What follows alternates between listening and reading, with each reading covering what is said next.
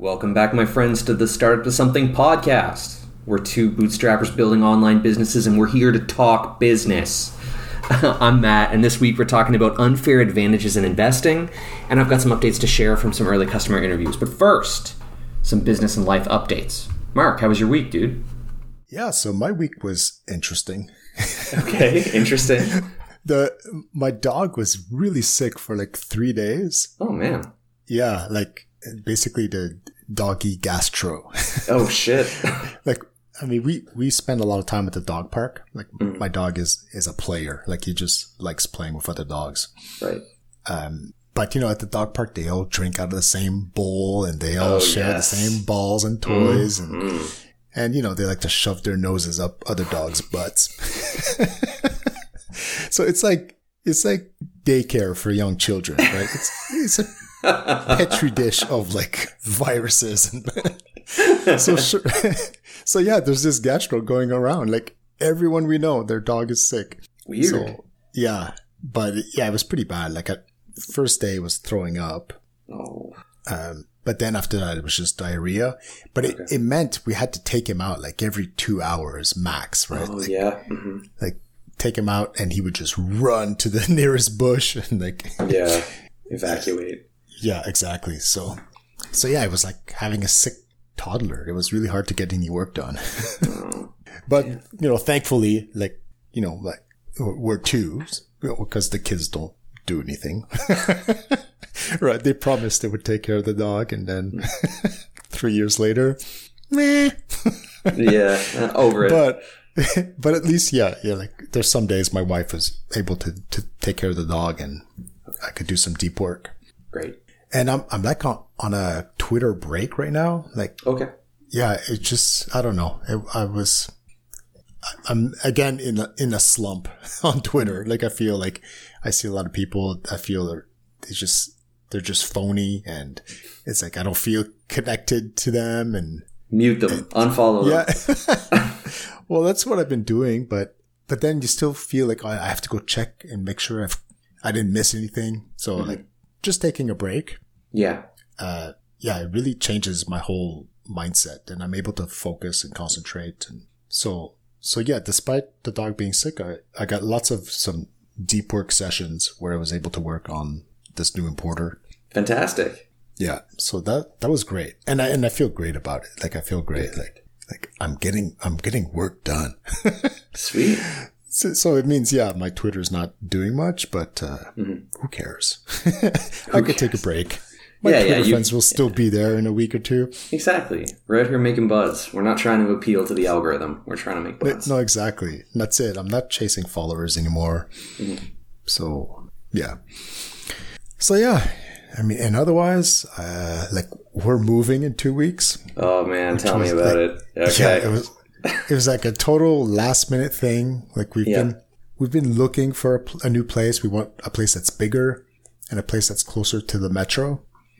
Because, you know, my daughter goes to university, so she takes the metro every day.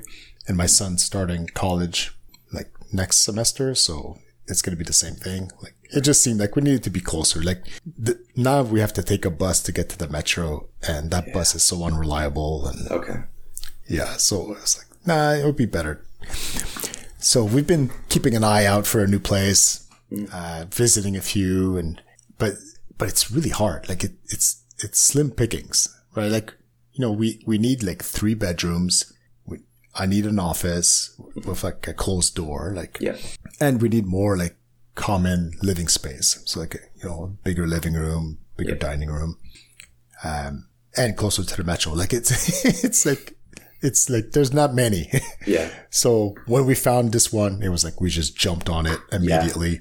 Yeah. You have to. All right, let's do it. Even though it was for like a May 1st move. Yeah. We said, whatever, we'll take it. We'll pay 2 rents for the month of May. And so, yeah, we're moving middle of May. Okay, cool. So now it's packing time. Oh my God. It's crazy. We have so much shit. Fuck, where does it come from? I know, seriously. Oh God. So we're going through exactly the same thing. We are, instead of moving in Montreal, though, we are moving to Victoria. We're moving to the west coast of Canada, which means we sell everything. So we're moving there temporarily. I'm sure we'll be back to Montreal, but in the meantime, like, we know there's a few things we want to store, but like, it means like we're cleaning out all the closets and all the Craigs and Kravises and just like, what, like the stuff that we have, we're like, we moved this. It's like we have like expired food that we moved. So it's like, man, like, what am I doing? How do I accumulate so much garbage? We're a bunch of fucking herders. I know, man. Like hoarders.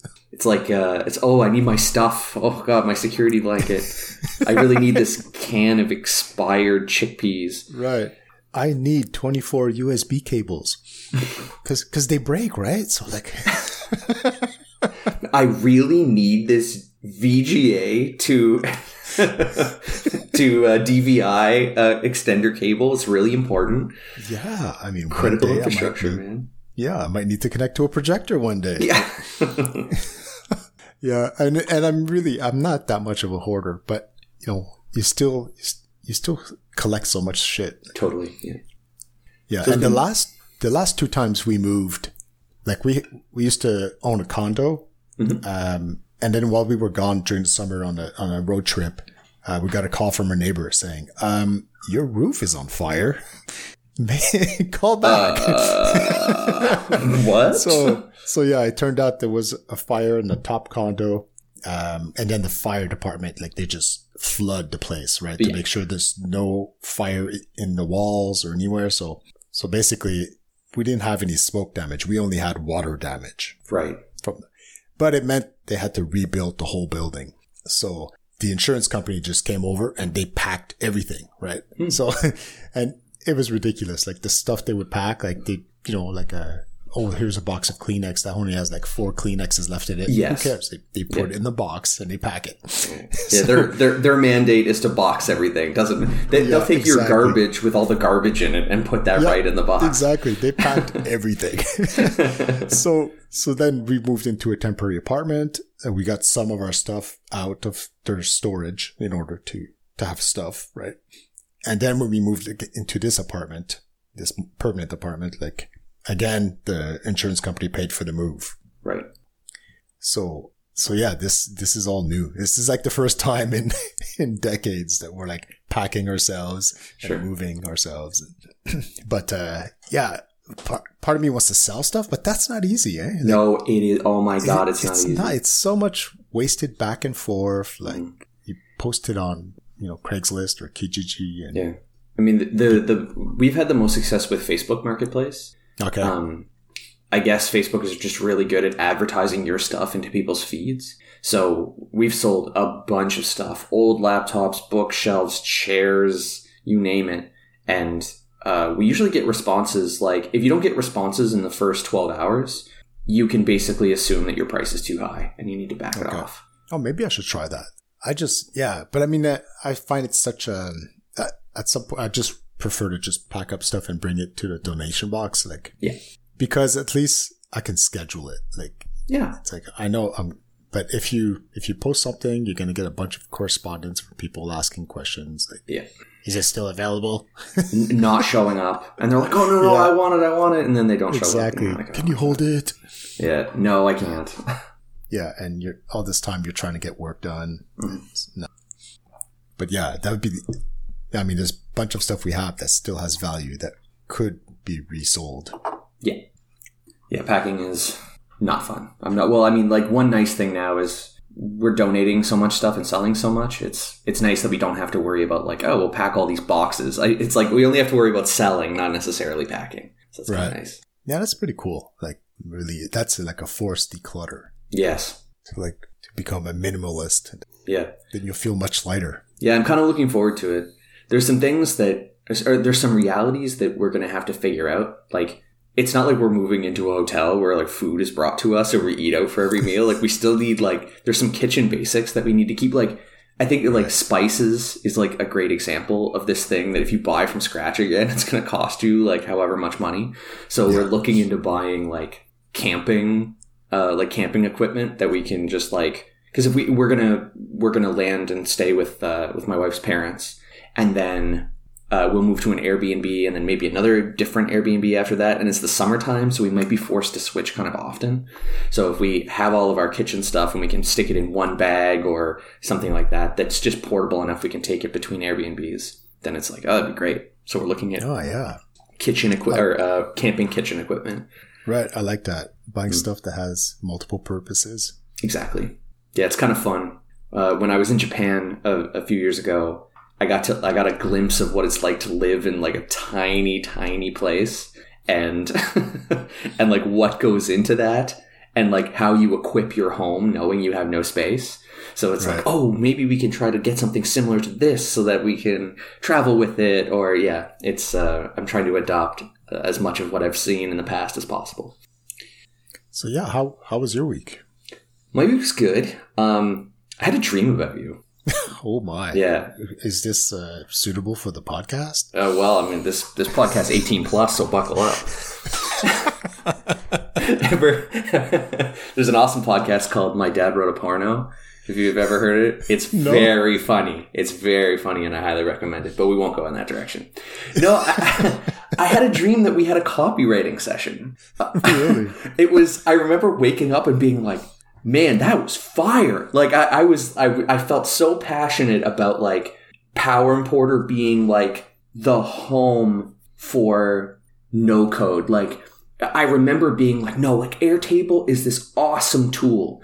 And like, how do you position Power Importer around Airtable and like giving the power of Airtable to all of these other tools around it? Because that was a discussion we had a while ago of like, that Airtable is this awesome tool and people get it and people want to run their businesses off of it because it empowers entrepreneurs so much. So it's like, man, like how can we take the power of Airtable and move, like, I don't know, it's almost like, oh, you're extending Airtable to work with Webflow. You're extending it to work with Notion. And like, I don't know, I was like, oh, but, and then like, in my head, I was just like, oh yes, it's like you are the engine of no code.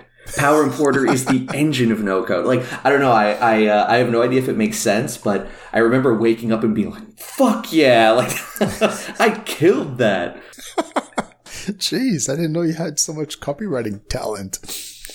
We whatever came out of that dream was, I mean, you were a great copywriting partner in that dream, so expect an invoice. Damn. I'll pay you tonight when I dream. Yeah, excellent. Yeah, so other than that, other than a killer copywriting session dream, started talking with, well, I want to say people about assistance and their assistance need, but it really was talking to person this week. I was chatting with the owner of a content business. So they do...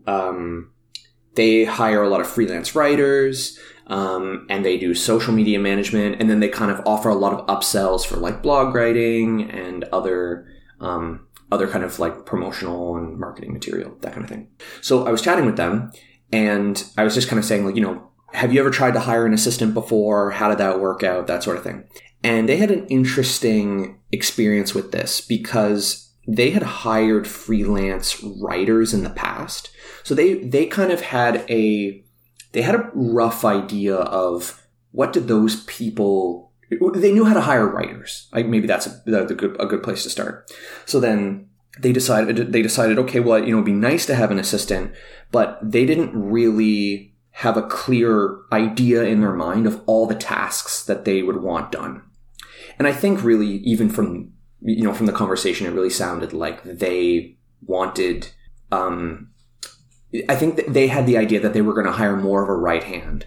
They wanted somebody to be more autonomous and to be able to just take tasks and run with them, or see that things weren't working, or, you know, to be able to be autonomous enough that they didn't need a lot of guidance. So the solution for them was they hired a freelancer to come in, not as an EA, like it wasn't advertised as an EA. It was really advertised as an operating officer. And it was a contract position, started part-time, and then eventually moved up into full-time. And they were like, it was a godsend.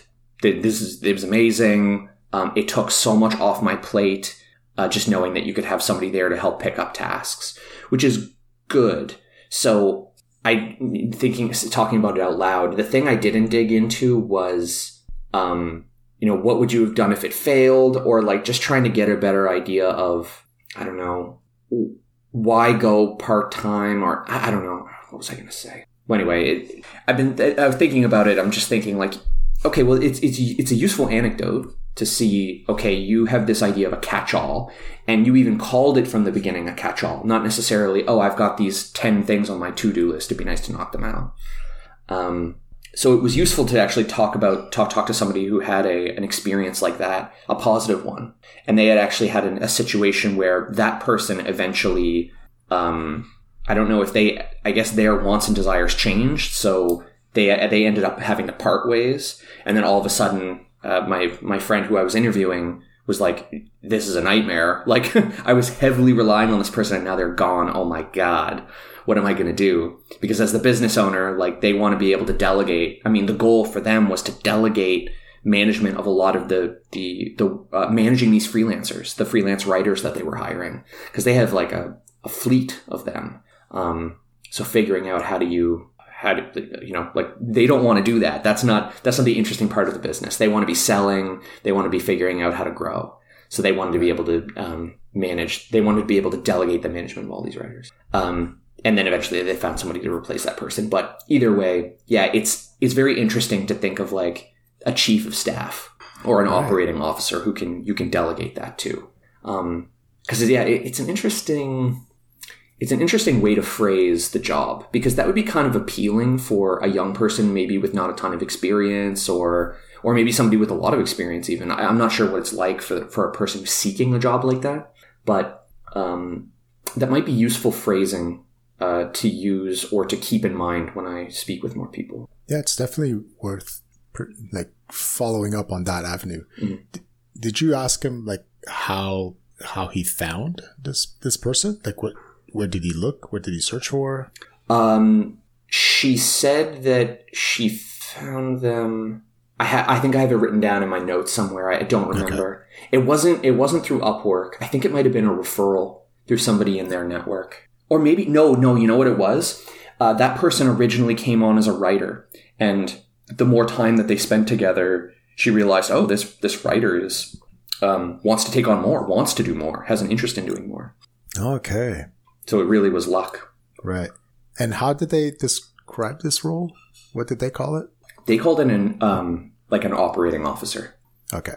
Or a head of operations, chief of staff. Yeah, no, that's great. That's progress. So one thing that when I was kind of like thinking it through, one thing that's missing is, I wonder if it was just one of those things where they said, okay, it's time for me to get an assistant because this just happened. Like, I just got a letter. I got a legal letter and I have to deal with it. Or I don't know. Like, I'm just thinking of any one thing where they're like, I just don't want to handle this. I need to delegate it. It's time to find somebody to delegate to. I'm willing to take on the burden of hiring somebody at this point. And I didn't get an idea. I didn't get a clear idea of what the impetus was for that. Because it is kind of interesting to think like that moment when people throw their hands up and they're like, I'm done. I need help. Right. Because that's a very powerful moment. Yeah, absolutely. And that's when you want to be like demand driven. Mm-hmm. Like they're looking for something specific. Like they're looking for a chief of staff, or they're looking for a COO or an executive assistant. Yeah. Then you can target those keywords. Mm-hmm. Yeah. But the top of the funnel is also interesting, right? Like you have people who feel overwhelmed with work, with tasks that know that they could outsource, but it's overwhelming. They don't even think about it. Like, I mean, I'm in that boat right now, right? Yeah. Like, where it's like, I know that I should be concentrating on these new features, but there's so many other things that should also be done. Mm-hmm. I have marketing ideas. I need someone to execute them. Like, so like if, that for that, the top of funnel, it's more a question of showing them that there is a way of doing it, right? Mm-hmm. You can hire someone that will figure out what's on your plate and what can be delegated and then do it. Mm-hmm.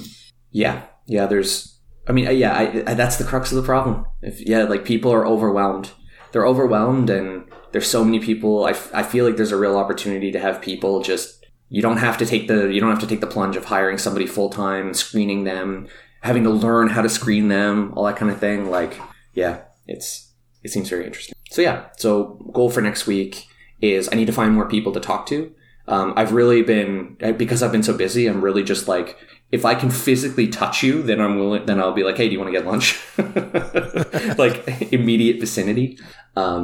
So yeah, there's a few other people in my, at the WeWork who I've been speaking with and about some of this stuff. And plus, of course, if I can physically touch them and I know them, then I can potentially ask them like, hey, do you want help? Like, do you want more help? Do you want, if you don't have an assistant, you haven't pulled the trigger, or you've tried and failed, like, what's up? Let's work something out. Yeah. So along that same line, one of the things that it really kind of hit me hard this last week. And I know that, like, maybe this sounds like the most obvious thing in the world, but I feel like I finally get the idea of like 1% better every day. Like, I realize now, one of the things about freelancing that I started on a while ago was realizing that, like, okay, you do your freelancing and sure, it's a distraction from, the thing that you want to be working on. And it's so easily stated to say that, but like, I don't know if it's just where I am or what I've learned, but like, I feel that like fucking viscerally now. Like the idea that like, oh, I actually have something I want to spend time like learning about and working on, and to realize like, oh, every day that goes by where I'm not doing at least one interview or I'm giving that time to somebody else is like a gigantic distraction from an end goal. Like, especially if you think about it in terms of 1% every day, like maybe speaking with, like at this stage, every person you speak to, like that's way bigger than 1% growth. That could be like 50% growth or 40% growth. Like it's a huge number. So it's funny to think like you can make so much progress so quickly in the beginning. And it just wakes me up again to that fact that like, oh yeah, every minute that you give away to somebody else is a distraction from the thing that you want. And it's funny to think like, oh man, I really need to like realign on like, it's like waking up in the morning and like, remember that like you're about to get into a meeting that someone else is paying you for. And maybe you want that, maybe you need or want that money more than you want that time right now. But like, it's costing you something. Yeah. Just like, yeah, are you getting closer to that thing that you want? And like, yeah, I don't know, maybe I've just had my coffee and it's hitting me properly. But in the last couple of days, like, I've just really realized like, oh yeah, I'm really giving up on my own dreams and visions by giving my time away to other people. It's a little scary, honestly. But I mean, really? we all have to learn that lesson at some point. But like, man, it's Jesus. Yeah, it helps me respect my time a little bit more, or at least like think about my plan going forward. It's like, well, how can I make money? How can I be getting closer to what I want? How can I be getting closer to my own vision? Yeah, and like you were saying, like talking to another person, like there's a high probability that you'll learn something. Yes. Right. Which is what you're trying to do right now, is to learn more about this problem space. Yeah. But there's also a small possibility that you land a customer, right? For your MVP. Absolutely. So that's like a lot more than a 1% improvement. Yeah. Well, that's the thing that I keep coming back to of, it's really cool when, of the podcasts I've been listening to and everything, people talk about like the size of the market. And it's like, oh yeah, like you want to be like, if you're the market forces are just so good that if you can get into a big market and a growing market, it will pull you along with it, which is great. But man, I keep thinking back to the beginning of when I was doing Shred and how bad of a hair on fire problem it was. People are just begging you to take the problem and own it for them. And it's funny, like, I mean, I think, SMBs or people who are trying to start businesses, that sort of thing, there's a lot of them. But at the end of the day, it's like, people are just their hair is on fire with, God, I'm overwhelmed and I need help. And I'm drowning and I don't know how to solve this problem. Or I feel like I can't. Yep. Yeah. So that was really my week. Just busy with a lot of freelancing and then getting in my first interview. Getting in another interview. And then, so this coming week, goal is more interviews. I've got 2 people in mind. I need to set up lunch with someone. It's been so chaotic with work. I really need to slow down. Like, I need to call the Canadian Revenue Agency, and I need to sit on hold, and I know that this is going to be a 1 hour and 12 minute endeavor, and I'm like, man, I don't want to fucking do this. But I've been in such a rush to do other things that I'm like, I can't even take the time to do the things I need to do, so I need to slow down a little bit. But I need to take care of some paperwork, and I need to speak with a couple more people. I've got some people in mind. I can set up lunches. That'll get done. I think that's... You need to hire yourself to wait on hold. Exactly. And then just forward the call to me once they pick up. You'll be your first customer. That'd be hilarious. Wait on hold for me. Yeah, I actually had to do it last week because I was doing our personal income tax. Mm-hmm. And I had to, for some reason, when it was time to file, I was filing for my son for the first time. Okay. And for everyone else, I was able to file electronically. And for him, for some reason, for the federal one, it said, nope, you can't. The information you gave us doesn't match the information we have on file. That's weird. It's like, you shouldn't have any information on file. This is the first time I'm filing for him. Right? So and they just give you a phone number. Call this phone number. So waited, who knows, 30 minutes on hold. Yeah. And the guy was useless. The guy was like, yeah, it doesn't match the information we have on hold. It doesn't, match the information we have on file. And I said, well, can you tell me what it is? Yeah, right. Oh, well, because you never filed before, we can't. But it's like, this is like, it's like a chicken and egg thing. Like, how the hell can anyone file for the first time? Like, you wait until you don't pay anything, and then you wait until the police come to your door, and then you say, "I'm glad you're here. I've been trying to file, and I can't. Maybe you can help me fix this." You guys have one job, and it's to collect taxes from us. Yeah, and you won't take my son's taxes. So yeah, in the end, I had to paper file them like a caveman. Oh my God. Yeah. Jesus. Yeah, you're a Luddite. Seriously. Which is not that bad because the software I'm using allows you to print good. These 3 pages that have this huge barcode on it. And apparently the barcode holds all the information. But wow. Still, I had to put it in an envelope, write an address. Put a fucking stamp on it. Ugh. Walk to the post office like a caveman. Seriously. It was ridiculous. Did you grunt at the postal worker when you tried to... Well, yeah. I mean, I had to speak their language, right? Ooh, shots fired. Roast mode. Oh, no. It was ridiculous. That's hilarious. Yeah. So, I don't know if you've been watching the stock market these days. I try not to. Yeah, same here. Like my philosophy has always been like long term, right? Mm-hmm. And my portfolio is already diversified, so there's no reason to look at it when it's going down. Yeah, exactly. But I've been thinking about like investing, right? Like, because I have lots of friends that the way they diversified their portfolio is that, they're in real estate. Right.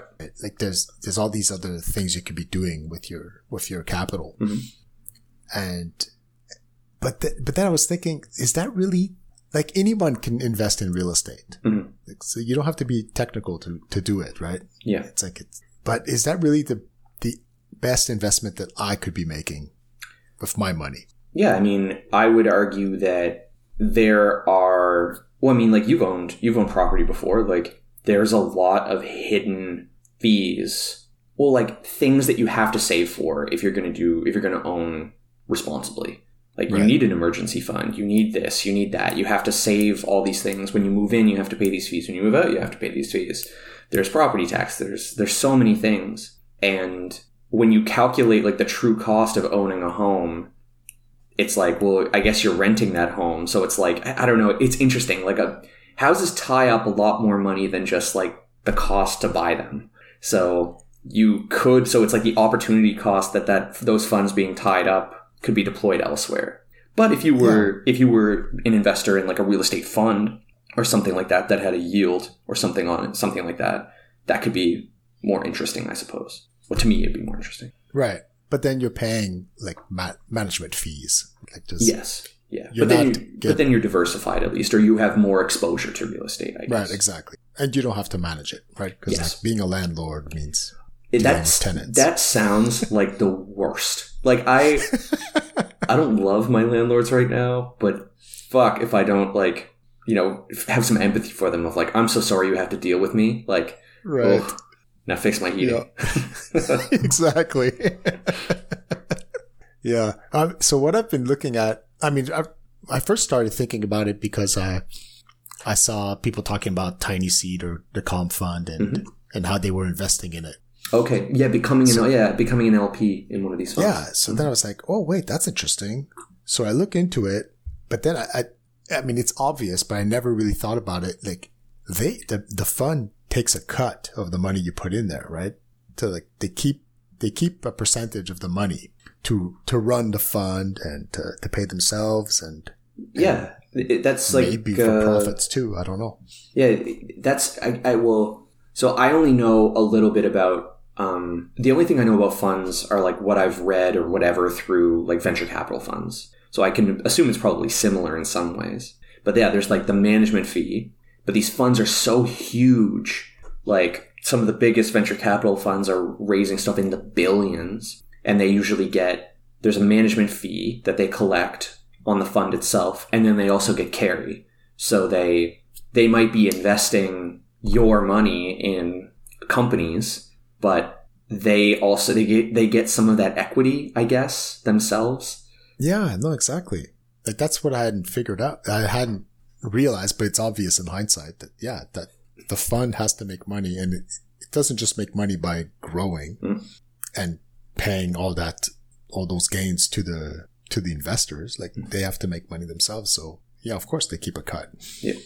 So then it's like, well, wait a second. Like I was interested because I like the idea of diversifying money in these different SaaS businesses. Mm-hmm. But then it's like, but wait, why can't I just buy a SaaS directly myself? Like, and the more I thought about it, like the more like, yeah, this is my unfair advantage. Like being a technical person already running a business.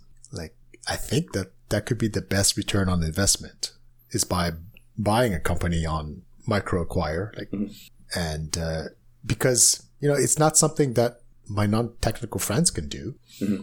Like, you know, they're looking at real estate because, it's not technical. It's like, I buy a place and I rent it out and then, I have to deal with a tenant, but it's, you know, it's not rocket science. Like, you know, but the toilet is broken. All right. I call a plumber. Yeah. There's a known set of problems around real estate. You've been living in some kind of home your whole life. You understand it intimately. Yeah. Exactly. No, that's it. But, you know, buy a SaaS. And, we're having scaling problems. Mm-hmm. How the fuck do you fix that? Like, right? Or, the customer is having a technical problem. Mm-hmm. You have to understand the software to be able to understand how to fix the problem. Mm-hmm. So, we have this unfair advantage that, only people like us can do that. Yeah. I guess that is true. I guess though, you have a different set of risks because like, you're right, like product risk I don't know what the right word for that. Like call it support, I guess. Like support risk of, it's growing and it needs a hand. Someone has a support issue and it requires like developer attention. We can de-risk that aspect of the business. But then there's other like market forces, like a competitor starts up or, but I guess that's the thing. Like if you're really good at identifying a SaaS that people are unlikely to start competitors for, or you're priced aggressively enough to keep other people out, or I don't know what the answer is there. But then it's like, perfect, great. Like this could yield with no competition or low competition for 10 years or something. Then it could be a cash machine. Like historically, the stock market returns like 8% per year. Mm-hmm. I don't know what the return is for real estate. It's quite a debate actually when you look into it. Some people say it's less than inflation. But then if you buy something on MicroAcquire for like 3x of annual profit, then that means it pays for itself in 3 years. You know, if everything stays the same. Yeah. Like that is a huge return on investment. Yeah, it's massive. Like, it'll require some time, but that's also true for for real estate. Like if you're going to be a landlord, that might cost you some time also. Mm-hmm. And I mean, reasonably, you could even finance it through PIPE or, some other investment vehicle. And you're never out the money. Like maybe it takes you 3 1/3 years or 3 1/4 or 3.5 years to pay it off, but you were never out the money. The business is financing its own loan. Yeah, I looked into PIPE and I could not figure out how it works from their landing page. Like it is so cryptic. Right. But yeah, I've heard that you can. There's also, isn't there like Stripe also? Like Stripe Capital? Probably. Like if you run your so I mean, I don't know exactly how it works, but if you run your own business through Stripe, or potentially even like that business is run through Stripe, you could get an idea of how much Stripe would lend you, and then you could take the debt that way. I mean, what we're talking about is this is how traditional private equity works. Like you're in private equity at a pension fund. Like CPP is a great example, the Canadian Pension Plan. It's freaking huge. So actually, no, even better. The Ontario Teachers Pension Plan is one of the largest pension funds in the world. They have tens of billions of dollars, maybe more, under management. And they're like, how do we deploy this? So they go out and they buy companies, and they're like you hear about it all the time. Companies go to file for IPO, and then a private equity arm rolls in and says, we'll give you this share price instead of you guys going to the market. And they're like, great. So they take that company, they bring it in, they now own it, and then they take out huge debt against the company. And they say, look at all this cash flow that we just got. Like maybe they buy something for, call it like, I don't know, $2 billion or something. And then they say, all right, we'll take a $600 million loan against the business. And then the business will earn out and refinance that loan, or refinance it to pay the loan back. And then they do it again. And then meanwhile, the company hopefully is growing and becoming stronger and better, but they're just milking it. Yeah, and exactly. Taking the profits off of it. And now they have a profit generation machine. It's the equivalent of like getting a mortgage to buy a rental property. Yes. You get to leverage your money. Mm-hmm. The big upside for them though is, there's employees that are paid to care about the success of the company, and hopefully they're compensated so. But yeah, so basically I've been keeping a closer eye now on MicroAcquire. Just looking at what's out there. And of course, like what would have synergy with Power Importer. So that's a really interesting angle. I hadn't thought about that. Exactly. Like if you could find something where there's synergy between Power Importer and this new thing where I can do cross promotion or bundle it up into a better offering. Mm-hmm. Yeah, interesting. Could be very interesting. Have you come across anything interesting on MicroAcquire recently? Maybe I should subscribe. That's an interesting.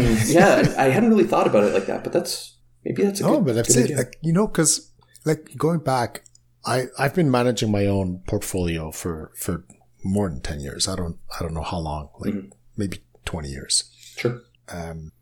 So I've gone through different phases. At one point, I was practically day trading, like. Right. And it was exciting. It was fun.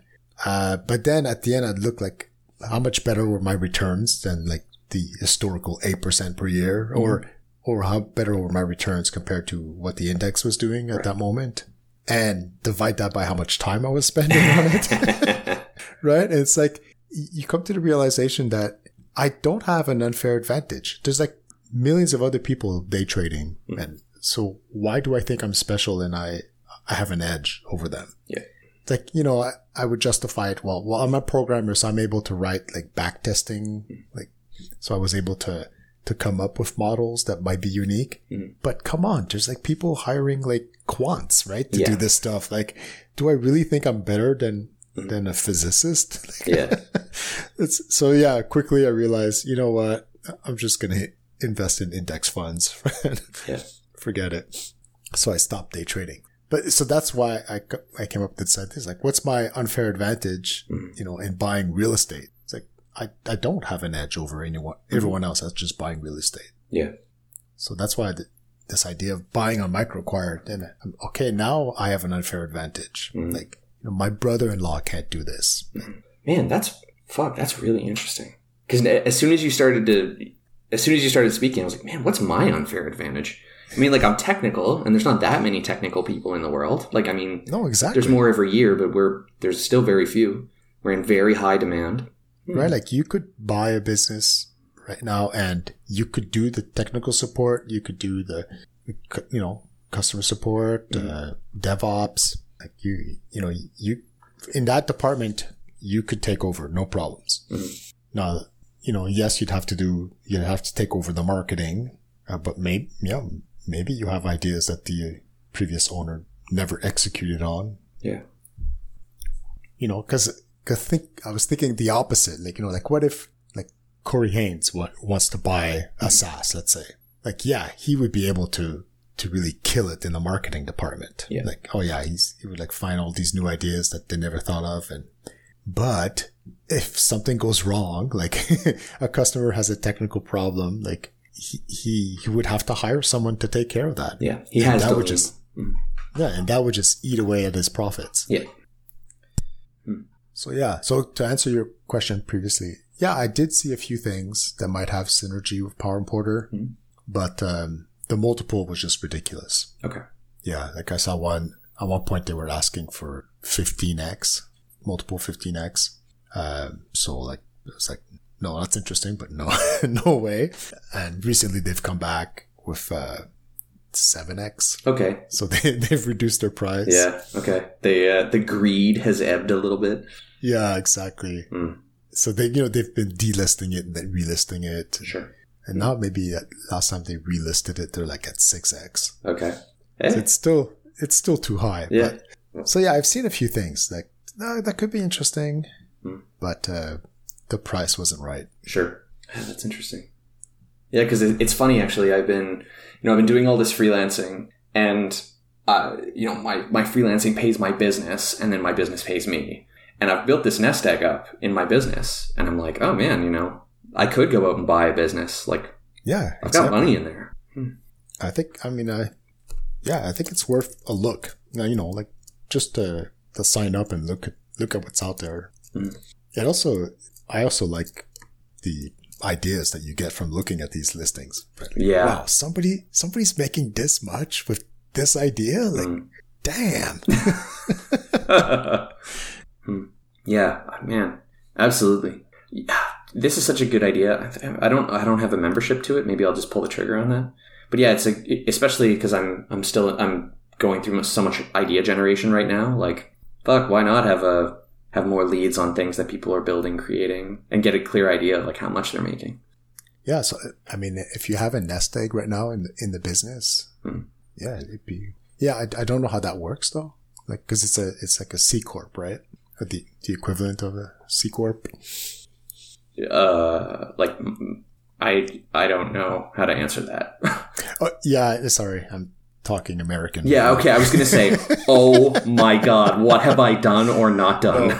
No, in Canada, we only have corporations. We don't have any other kind of corporation. Yeah. Yeah. So I don't know what the rules are for corporations, like what they can invest in, what they can. And it also kind of sucks because we'd have to pay USD likely for these businesses. So there's like I don't know what the exchange rate is right now, but I don't call it 30%. Yeah. I mean, so yeah, you got to pay more, but at the same time, the revenue's in USD. So it's like, yeah, true. It just means that, yeah, the price tag you see is not the balance that you have in your bank account. But otherwise all the ratios are the same because the revenue's in USD. Yeah. That's even another, that's another, bit of investment there. Like, if you have more, I mean, the USD is still very strong. Canada is slipping a little bit, but it's another, you're taking another position. Not only do you own a business, but you're being paid in USD. Yeah. I mean, all my businesses have always been in USD, the revenue. Okay. So it's been hard to ever, like, try to take advantage of that. Like, because it's fluctuated so much since I've been in business. At one point it was at par. At one point it was like 30%. Yeah, that's something that my wife has asked me about before, of just like, oh yeah, like we have American clients and they pay us in USD and we have this USD account. And it's like, what do we do? Do we repatriate it? Like, is there a good way to do that? Is there a bad way to do that? Because I've had some friends who have worked in the States or other countries and moved back to Canada, and they have like all these proceeds from their work, and they're like, how do I get this back home? Yeah. Yeah, I mean, it's hard. Like, if you're really thinking long-term vision, right? Like you're saying this business is going to run for a decade, then maybe there's things to do. When the Canadian dollar is strong, well, then you leave the money as USD in the account. But when the Canadian dollar is weak, well, then you might want to convert it right away to Canadian. Yeah. Or buy options. Like maybe you want to buy some FX options at a certain time because they might be cheaper and they'll give you the ability to like repatriate money if there's a big fluctuation. Yeah, I don't know about that. Like, again, like what's your advantage in trading options? Oh, no, like, because in that point, you're not necessarily trading the option. You're just saying like, oh, I might be able to get a good price on this option. So if it does fall, I'm protected or, Yeah, but usually in SaaS, like your profit margins are so high, like that there's no reason to edge, like, to edge against the currency or for a currency. Like I understand if you have to hold inventory and your margins are low. Yeah. It's like, you need to protect yourself against currency fluctuations or lock in a price now. Yeah, I see. Yeah. But for cash, it's like, do you really want to? Yeah. But in this case, it's like, it's all profit. Yeah. Yeah. So, yeah. Yeah. Unless like a dictator was about to be elected somewhere or something that was going to clearly impact right. Like overnight was going to impact your conversion, then maybe it doesn't matter. So yeah, that's what I've been thinking about. Interesting. How do you repatriate your money? Do you just I just let Stripe convert it. Okay. Which is most likely not the best way because they charge. Yeah, I think I lose like 2 to 3% each time. Oh, wow. Oh yeah, no, exactly. It's when I look at the actual cost that Stripe costs me, it's not the 2.9%, right, that they advertise. Yeah. Wow. You pay on currency conversion. You pay, of course, for the billing. Like that's an extra. You pay a higher percentage on international credit cards also. You pay a higher on international credit cards. So you like the 2.9%. The 2.9% they advertise. I think is only true for American cards paying in USD. Okay. So international cards, I think they charge 3 point something. It depends on the country. Sure. Yeah. Yeah. So they charge more.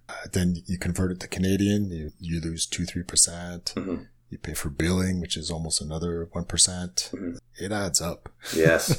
Okay. Wow. Yeah. Because I guess it depends on because with exchange. At some point, it's cheaper to go with like the flat rate partners who don't mark up the rate or mark it up incredibly small and they charge you a flat rate. But you have to be, I don't know where the cutoff is. At some point, it's like, all right, if the flat rate is $200, then you have to be moving more than whatever amount times 2.9% is greater than 200. So then you switch over to a flat rate partner and do it that way. I mean, that's it. I've never given it much thought. Yeah.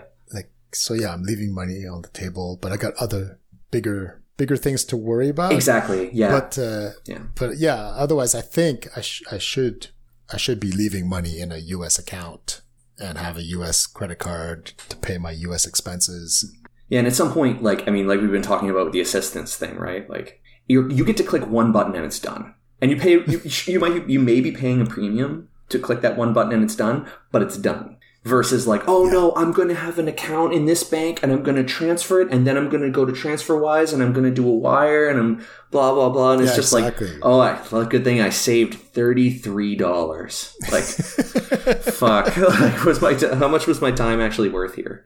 Yeah, exactly. Like now I'm going to have to like manage my accounts, make sure there's enough funds to pay the credit card and so transfer just the right amount every month for no. Yeah, that's such a good point too, because If only it were just moving money from this account to this account and then doing a wire or whatever. Now it's like, oh, no, you have U.S. operations. You have to pay that credit card. You have to do this. Like, oh, man, savage. No, exactly. What would be cool is if Stripe acted as a bank. Like if you could just leave all the money in Stripe in US dollars, and then they could issue me a credit card, a US credit card, and then I could just pay my US expenses. And not have to pay, because then you're not paying it internationally. You're paying it like you are an international person, but you have a US credit card in the US. Like you're paying the fees as they are in country. I mean, that's it. For sure, there's a bunch of better ways of doing this. This is just, it's worth the extra 2-3% I pay. Yeah, I mean, eliminating headache is real. I feel you. Yeah, because working on a new feature, they'll bring in 25% more revenue. Exactly. Yeah, this is this is the right mindset. This is the thing that I get caught up in sometimes, realizing that actually, what we need to be focused on is a profit center. We need to moving money around and paying for that to do will always be a cost center. Yes, you might be minimizing that cost a little bit more, but like your focus should be on generating more profit. Yeah, exactly. Or when I introduced the new pricing, right? Exactly. Immediately my average revenue per customer went up. So it's like, there you go. That takes care of that. Exactly. That extra 2%. I've earned my ability to click that button and have it be done. Yeah. That's always such a good reminder. Profit center versus cost center. I don't know if I talked about this like early days in the podcast, but I've worked in tech companies where there is I worked in a cost center. It's like settling, I worked in trade settlement when I worked on Wall Street. And it was like trades flow out of the trading system, the traders who are generating profit. And they're like, everything else after the trade itself is a cost. So yeah, we might be doing all this cost minimization, and there were thousands and thousands of people working in these in the technical back office. And it's like, oh yeah, can I buy a new IDE? I'd like to be able to write code a little faster. And they're like, no, not going to happen. We already pay you a salary. Even if we make you 20% more effective, it doesn't generate any more profit for us. So we're not incentivized to buy anything for you. Exactly. And then really reduce your workload by 20%. Will you take a 20% pay cut? Exactly. But it's funny. It's interesting to think about that at the last place I worked, where they're like, if we can buy anything that will make you faster, we will do it without asking any questions, because engineering is a profit center for us. So do what you need to do. And it's night and day. Yeah. When I worked for a big corporation, at the beginning, they were no, they wouldn't pay a penny for tools. It's like, no way. We could build it ourselves in-house. Oh my God. Use open source. And then it shifted at the end, where it was like, yeah, absolutely. Whatever tool you need, here's a credit card. Yeah. So yeah, it's one of those things. If you're listening to this and you're working for a company and you're asking yourself, am I in a profit center or a cost center? Go sit next to the people who you know are in a profit center and look at all the free shit that they get. Coffee, they have the best tools, they have the best chairs, they have the nicest desks, they get the best benefits. You saying you should switch job in that case? Well, I think there's value to being in a cost center. There's value to being in a cost center. There's interesting problems there, but you're not going to get the spotlight. That's for sure. And you'll be the first ones to get cut, sadly. But yeah. Cool. That's all I have. Do you have anything else? Yeah. No, that's it. All right, sweet. Let's wrap it up then. So the show notes are available at startuptosomething.com. If you like the show, rate and review it on your favorite podcast player. It really helps people find the show. Thanks for listening. Catch you next week. Bye.